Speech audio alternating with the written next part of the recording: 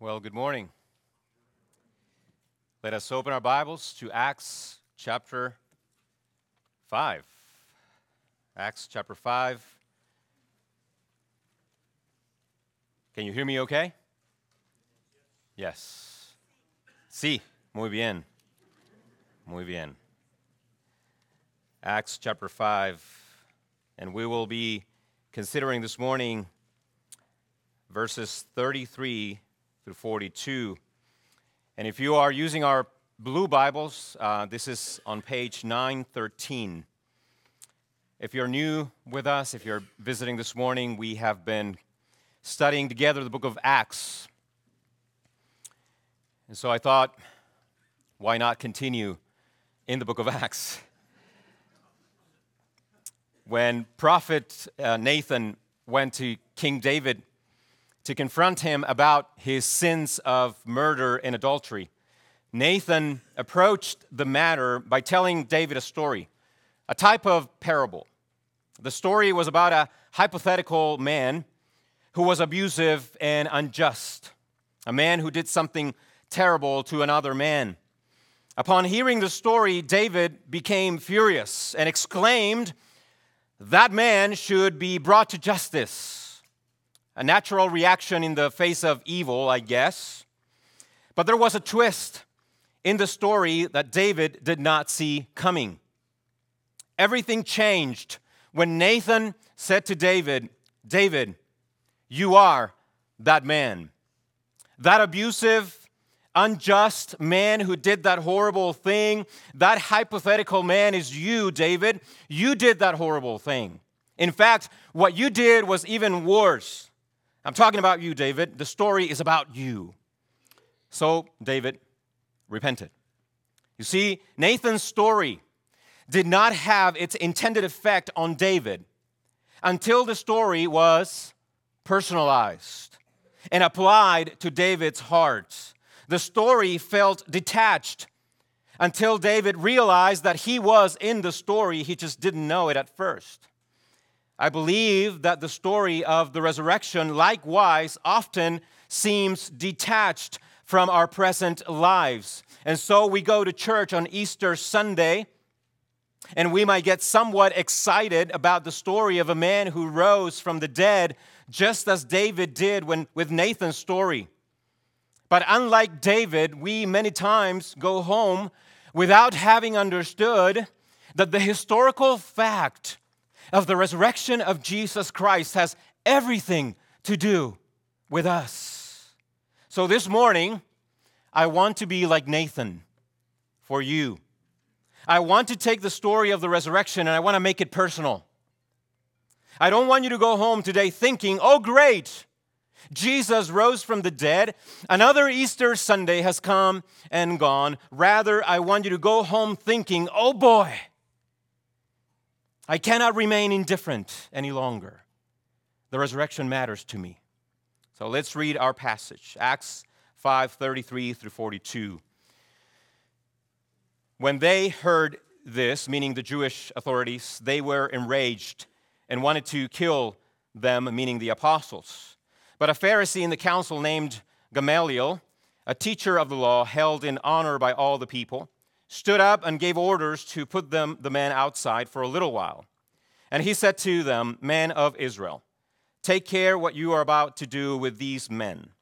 For before these days, Theudas rose up, claiming to be somebody, and a number of men, about 400, joined him. He was killed, and all who followed him were dispersed and came to nothing. After him, Judas, the Galilean, rose up in the days of the census and drew away some of the people after him. He too perished, and all who followed him were scattered. So in the present case, I tell you, keep away from these men and let them alone. For if this plan or this undertaking is of man, it will fail. But if it is of God, you will not be able to overthrow them. You might even be found opposing God." So they took his advice, and when they had called in the apostles, they beat them and charged them not to speak in the name of Jesus and let them go. Then they left the presence of the council, rejoicing that they were counted worthy to suffer dishonor for the name. And every day in the temple and from house to house, they did not cease teaching and preaching that the Christ is Jesus. Now, I will grant that this may not seem like a resurrection passage at first. In fact, you probably noticed as we were reading that there is no mention of the resurrection in these 9 verses, but don't let that deceive you. The Bible's central doctrine is this: God sent His Son into the world as a man in order to save humans from sin, death, and hell. From the beginning to the end of the Bible, all of it is about the triune God, Father, Son, and Holy Spirit, saving the world through the God-man, Jesus Christ. So, consider this. The first half of the Bible, meaning the Old Testament, is the anticipatory preparation for the incarnation, life, death, and resurrection of Jesus. The 4 Gospels, Matthew, Mark, Luke, and John, are the actual revelation of the incarnation, life, death, and resurrection of Jesus. And then the letters of Paul, Peter, John, James, etc., are the theological and practical explanation of what? You get the pattern? The incarnation, life, death, and resurrection of Jesus. In other words, if you miss Jesus in the Bible, you miss the entire message of the Bible. It is all about Him. Now, where does the book of Acts fit in all this? Acts shows us the historical impact of the incarnation, life, death, and yes, resurrection of Jesus. In other words, Acts is communicating how the historical work of Jesus, culminating in His resurrection and ascension, affects all subsequent human history all the way up to the present day, including your life. So even though you don't find the word resurrection in our passage, you most definitely see the effects of the resurrection in the lives of God's people. And that is critical. This is critical. Don't miss that point. One of the most effective ways to prove the resurrection of the Lord Jesus is precisely by looking at the effects it produces on those who believe. As a matter of fact, the effects of the resurrection have been reverberating for thousands of years. Our passage for this morning will characterize those who believe in the resurrection of Jesus in what could be summarized in 2 words: joyful triumph. As the title of the sermon suggests, the apostles lived in triumph, not in a worldly sense, but in a Christian sense. The central burden of this passage, then, is to say and prove this. Don't miss this. Here's the central burden of the passage we read. Are you ready? Because of the resurrection of Jesus from the dead, Christians cannot lose, come what may. Because Jesus is alive, Christians cannot lose, come what may. If you don't like Christians, you're not going to like this sermon. It's going to make you angry. Because the central burden is to say it doesn't matter what happens to Christians, they will not lose, they cannot lose, come what may. Now, let's work that out. The first thing we see in verses 33 and 34 is the evil desire of jealousy. And what is the evil desire of jealousy? One word: kill. Kill. Last week, we left the apostles making yet another defense of the gospel of Jesus before the religious leaders of Israel. If you want to know what the apostles believed, all you have to do is read Acts 5, 29 through 32. And at the very center of their faith, of course, was Jesus of Nazareth. They spoke of His death. They spoke of His resurrection. They spoke of His exaltation in heaven. Without hesitation, the apostles declared, Jesus is Lord. Now, these words, however, did not sit well with those in authority over the religious life of the people of Israel. But that is obviously an understatement. In verse 33, we read what they actually thought of what the apostles said. When they heard this, they were enraged and wanted to kill the apostles. Why such violent reaction? One word: jealousy. Jealousy. They were jealous of the apostles. They were jealous of the authority given by God to the apostles. They wanted that authority for themselves. So let me ask you this. Do you know who else was jealous in the Bible? Lots of people, right? What about Joseph's brothers? Do you remember their story? Remember why they were jealous? They were jealous because Joseph had a dream in which he was exalted over his brothers. Do you remember that? And what did that jealousy produce? A desire for murder. They wanted to kill Joseph. Now the story repeats itself. But this time the jealousy was coming from the Jews and directed toward Jesus. Why? What did Jesus do? Well, he also came into the world. He told them who he was, and now he's exalted. Don't miss this, okay? There's a beautiful parallel here. Joseph's humiliation at the hands of his brothers led to his exaltation at the right hand of Pharaoh. Jesus' humiliation on the cross at the hands of his brothers, the Jews, led to what? His exaltation, but at the right hand of God. All of which explains their jealousy. So, listen to this. The primary manifestation of sin in our lives, is that it makes us crave for personal autonomy and reject God's ultimate supremacy over us. Because of sin, we don't want a king. In particular, we don't want God's appointed king over us, namely his Son, the Lord Jesus Christ, the exalted man. You see? You see what I'm doing? I'm making it personal. I'm making it personal. Let me say this. Since Jesus rose from the dead and is now exalted as king at the right hand of God, you need to ask yourself this one question before you leave this room. Will I have Jesus rule over me as Lord? Or will I jealously guard my desire to rule myself? It was jealousy that led the Jews to kill Jesus.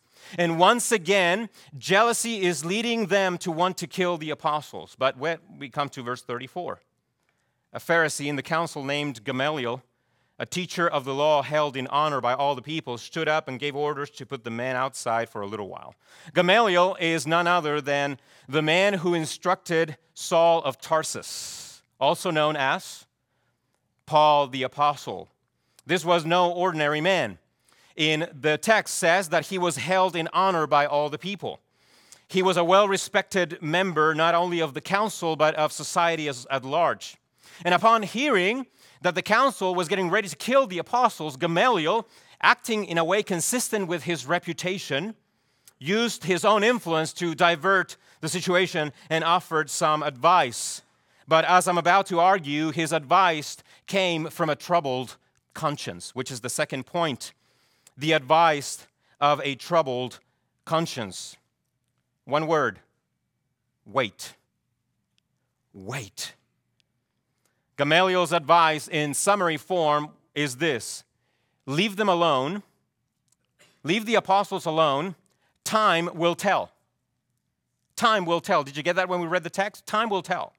Time always seems to prove whether something is true or false, at least in Gamaliel's reasoning.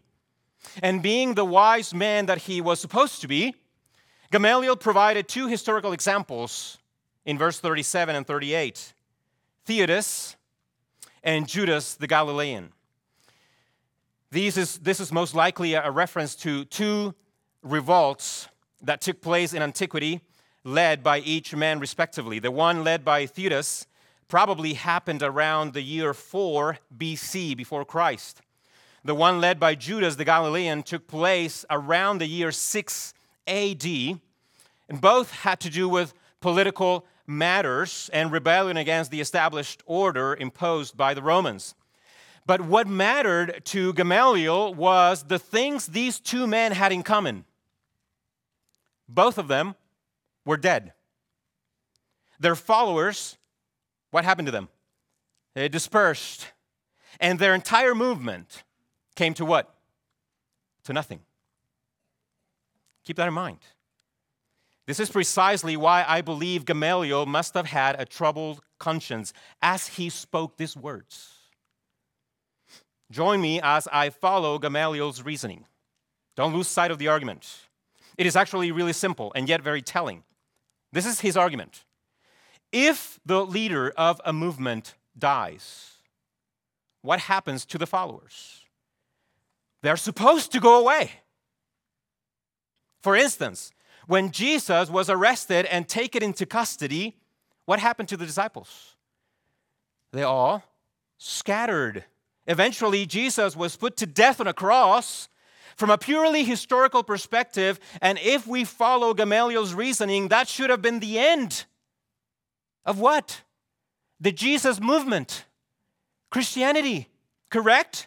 Isn't that his argument? After all, I think Gamaliel is right in saying if the leader of a movement dies, the whole movement dies with him, and the followers, they go away.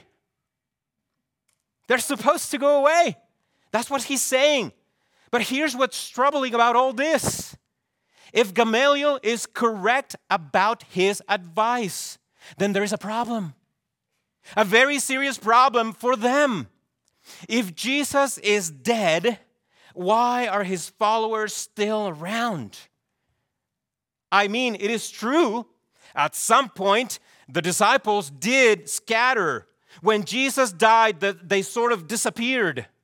But now they are back together and stronger than ever. Something must have happened that reignited them. Yes, their leader had died. Everyone knew that. It was a public death. Jesus was even placed on a tomb sealed with a massive stone and guards outside. But for some reason, these same disciples are now back at it again, preaching about that man who died on a cross. And they were doing so with astonishing boldness. Do you follow the argument that he's making? By this point in the story, Jesus had already died. The disciples had already been dispersed, but now they were back together preaching, and not only preaching, but they were growing. They were growing. I believe Gamaliel had a troubled conscience. Consider the numbers. Theudas, how many followers did he gather? About 400, give or take. How many followers did Peter gather after his first sermon? 3,000. 3,000 people joined the apostles. The disciples of Jesus were multiplying. We're multiplying daily. Do you see why Gamaliel would have a troubled conscience? If the leader of a movement dies, I'm repeating what he said. If a leader of a movement dies, the followers go away. How come the Christians are multiplying? What happened? Gamaliel's advice is essentially self-refuting. You know what a self-refuting argument is?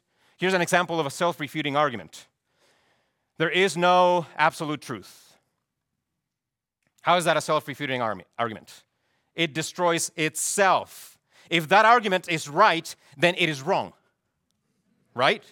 It destroys itself. Likewise, if Gamaliel is right about Jesus, then he's wrong about Jesus. Do you see what he's saying? If Gamaliel is right in thinking that Jesus died, then he's wrong in thinking that he remained dead. Why? Because the disciples did not go away. They didn't. They kept growing. In fact, They were in the thousands by the time he said these words. In the thousands. Theaters, how many did you have? 400. But then they all went away. Peter had 3,000, and they were not going away. If Jesus is just another Theudas, if Jesus is just another Galilean, Judas the Galilean, a man who simply died, why would the disciples insist on preaching about him, even at great cost? And why is the movement still growing? Here's the irony. Listen to this. Gamaliel's advice is right, but it proves him wrong. Do you get that? Gamaliel's advice is right, but it proves him wrong. The death of Jesus, according to Gamaliel, should have been the death of Christianity. But Christianity was not only getting stronger, they were growing everywhere. What does that tell you about Jesus? Well, it tells you that he cannot be dead. He cannot be dead. But he died. He really died on the cross. Now, this is the perfect setup for the next statement that comes from the mouth of Gamaliel, which is my next point. The conditional that confronts the world. 2 letters. Give me an example of a conditional. If. 2 letters. The conditional that confronts the world. Verse 39. This conditional statement found in verse 39, I would argue, is one of the most consequential conditional statements you could ever make. If this is from God. Listen to me, especially you, if you remain an unbeliever this morning. If this is from God, you will not be able to overthrow them. You might even be found opposing God. Here's a paraphrase. Are you ready? Here's my paraphrase of what Gamaliel said in verse 39. If this is from God, if what the apostles are preaching is true, if Jesus really came to save the world and he is now alive, then we're going to start seeing lots of Christians popping up everywhere.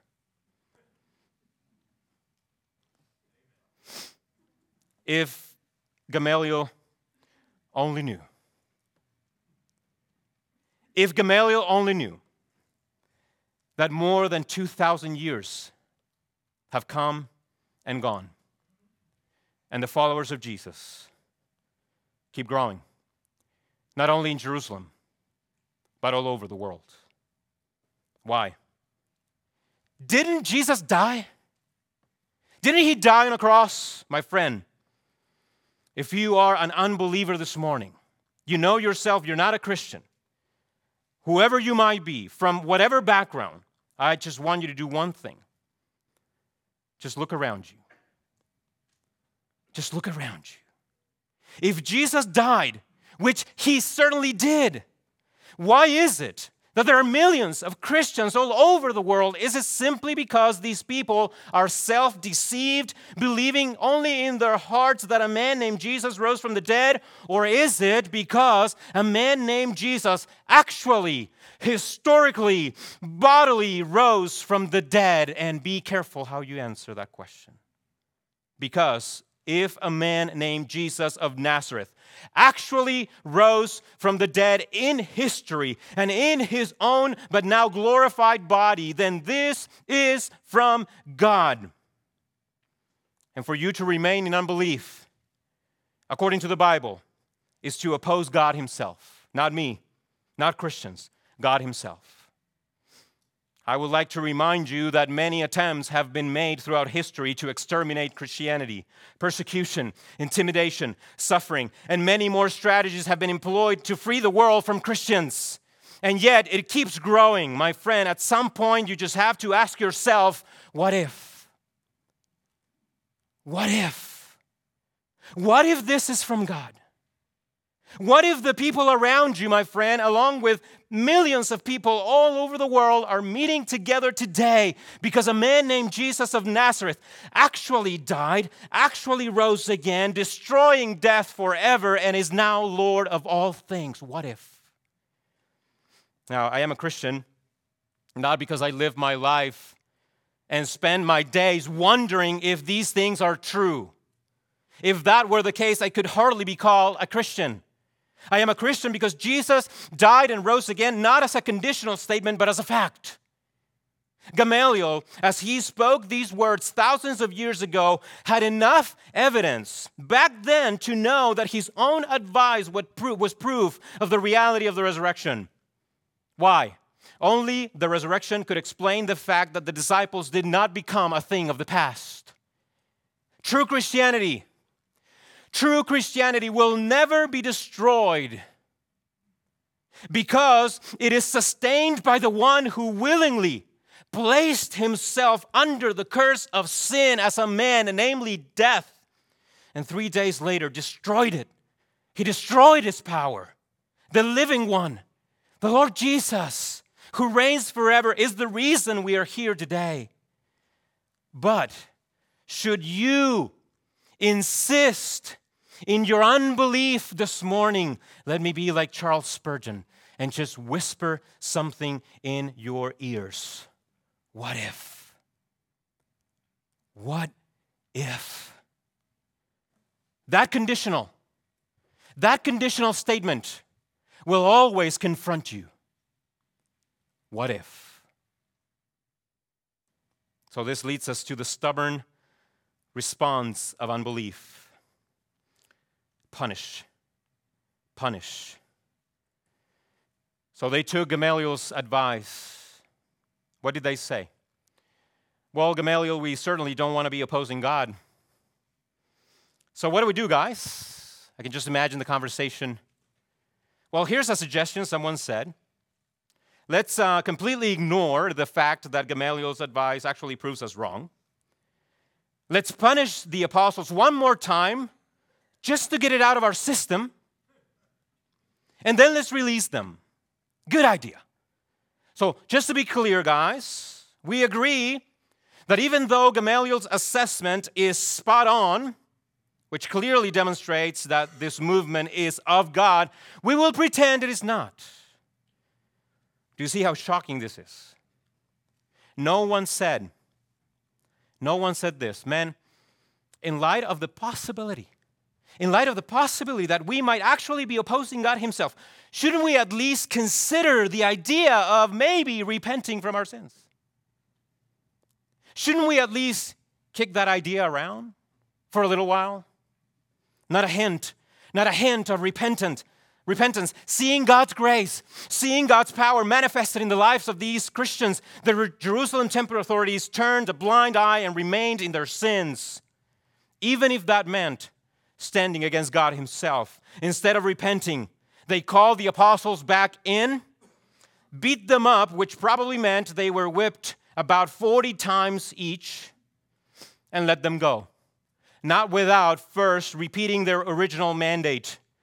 Don't preach about Jesus anymore. Be quiet, or else. The or else is implied. You know what we are capable of doing to you if you disobey us. Don't try our patience. We were this close to killing you. Next time we will.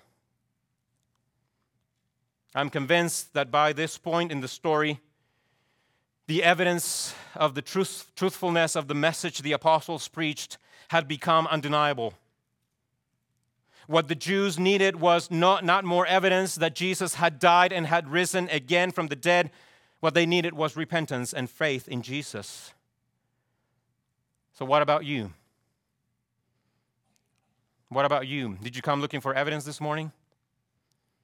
Is that what you're missing in order to believe? Let me ask you a few questions. Are not the heavens declaring the glory of God to you all the time? Is not the reality of sin in the world, including your own, a demonstration of your need of a Savior? Does not the ongoing, never-ending multiplication of Christians around the world tell you that this is from God? Have you ever given consideration? Have you ever given consideration to the great loss, to the great eternal laws you will bring upon your very soul. Should you fail to repent of your sins and trust in the death of Jesus for your sins and believe in his resurrection from the dead, have you come to understand that the reason the apostles preached with boldness, even in the face of death and great danger, was because there is only one hope for this world and is confined to this one man, Jesus Christ of Nazareth? The church exists today because Jesus died for sins and he lives forevermore. All of this has brought us up to the very climax of the moment, which is our final point. Consider with me, finally, the joyful triumph of the Christian. The joyful triumph of the Christian.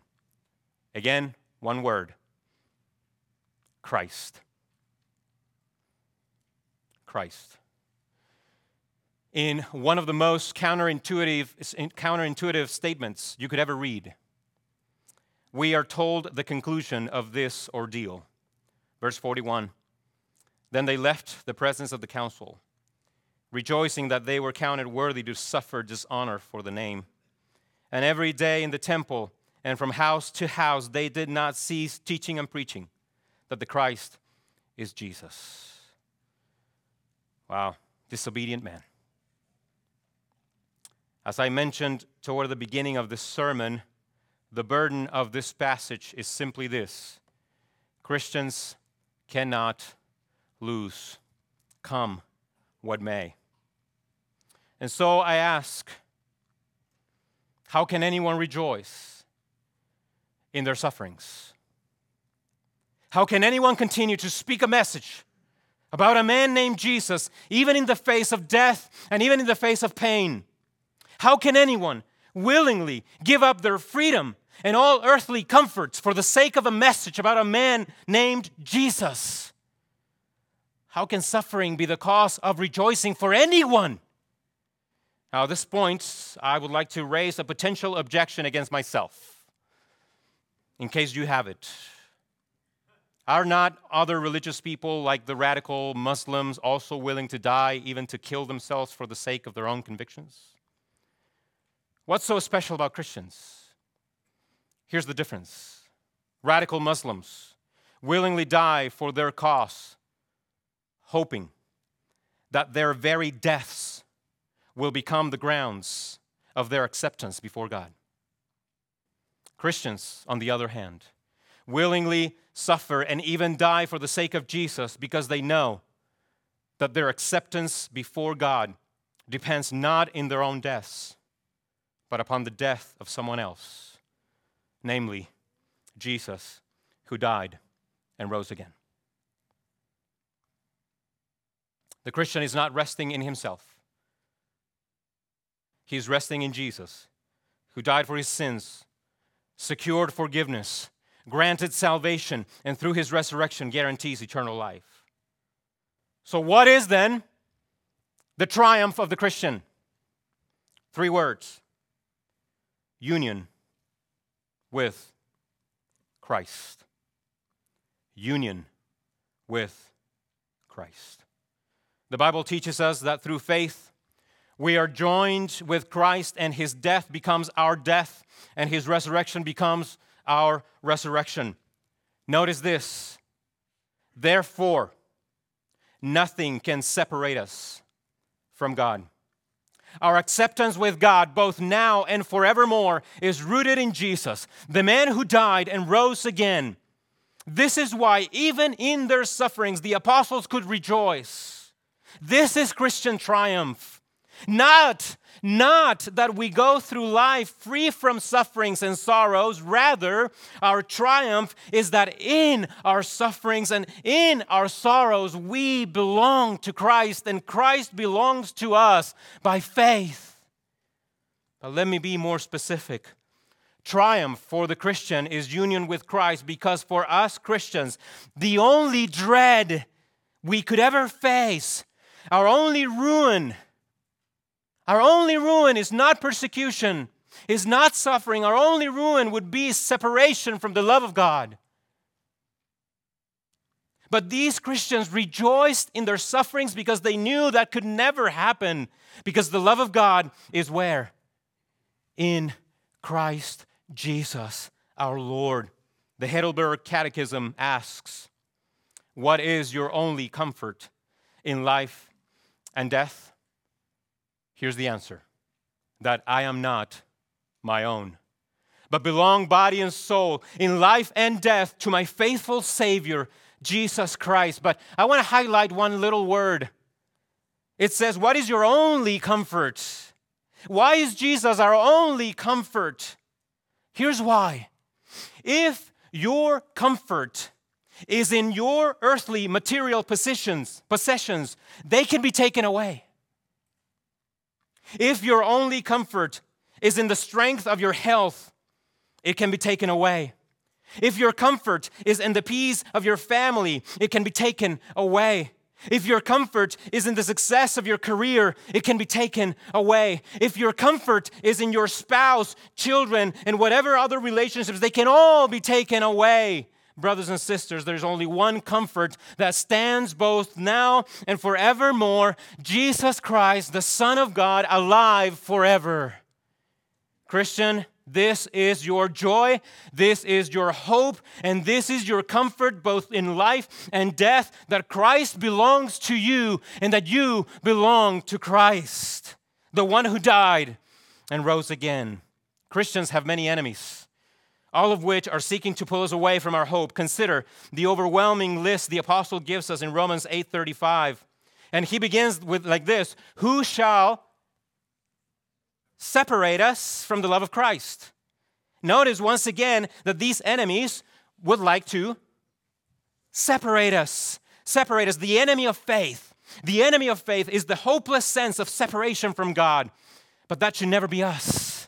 That should never be us. Paul continues, shall tribulation or distress or persecution or famine or nakedness or danger or sword? Now, don't miss what Paul is not saying. He is not saying that Christians don't experience tribulation, distress, persecution, famine, nakedness, danger, or sword. There are many Christians around the world who are experiencing all those things. That's not the point. The point is to explain what these trials, these enemies of the faith cannot do. And what is it that they're trying to do? Separate you. Separate. Why is that the point? Because the triumph of the Christian will always be union with Christ, unending, unbreakable, unalterable union with the one who died and rose again and lives forevermore. So Paul concludes, in all these things we are more than conquerors through him who loved us. For I am sure that neither death, nor life, nor angels, nor rulers, nor things present, nor things to come, nor powers, nor heights, nor depth, nor anything else in all creation will be able to separate us from the love of God in Christ Jesus our Lord. So as the apostles received their 40 lashes and endured persecution, interrogation, prison, intimidation, dishonor, and suffering, they rejoiced. They rejoiced because none of these lashes, nor prison, nor intimidation, nor suffering could ultimately separate them from Jesus. So they thought to themselves, our Savior lives. We belong to him in body and soul, in life and death. What can man do to me? They kept preaching the name of Jesus. Because Jesus cannot be persecuted. Jesus cannot be intimidated. Jesus cannot be imprisoned. He is alive forever and he's Lord and he's King. And so even though this song had not been written yet, the apostles, along with countless generations of Christians after them who have also endured and are enduring suffering, can sing, oh, sing hallelujah. Our hope springs eternal. Oh, sing hallelujah. Now and ever we confess Christ, our hope in life and death. So I have a final question for you, and we'll finish with this. When all things are taken away from you, what will you have? I know the answer. Apart from faith in Christ, nothing. You have nothing. Nothing you have will endure forever. All things in this life can and eventually will be taken away from you. And so, in just a few moments, we will stand together and sing about our hope in Jesus. And I want you to know, especially you, my unbelieving friend, especially you, that around you this morning, there are people who are suffering as I speak. In this room, there is pain. In this room, there is loss. In this room, there are people facing trials and tribulations. But in the middle of those trials, we will stand and we will sing about a hope that cannot be destroyed. And we will rejoice in our sufferings. And as we do, just ask yourself this one question. If you are an unbeliever this morning, ask yourself this one question. How can they? How can they sing when the world seems to be falling apart? How can they sing with joy when the heart aches? My friend, you know the answers. I have told you already.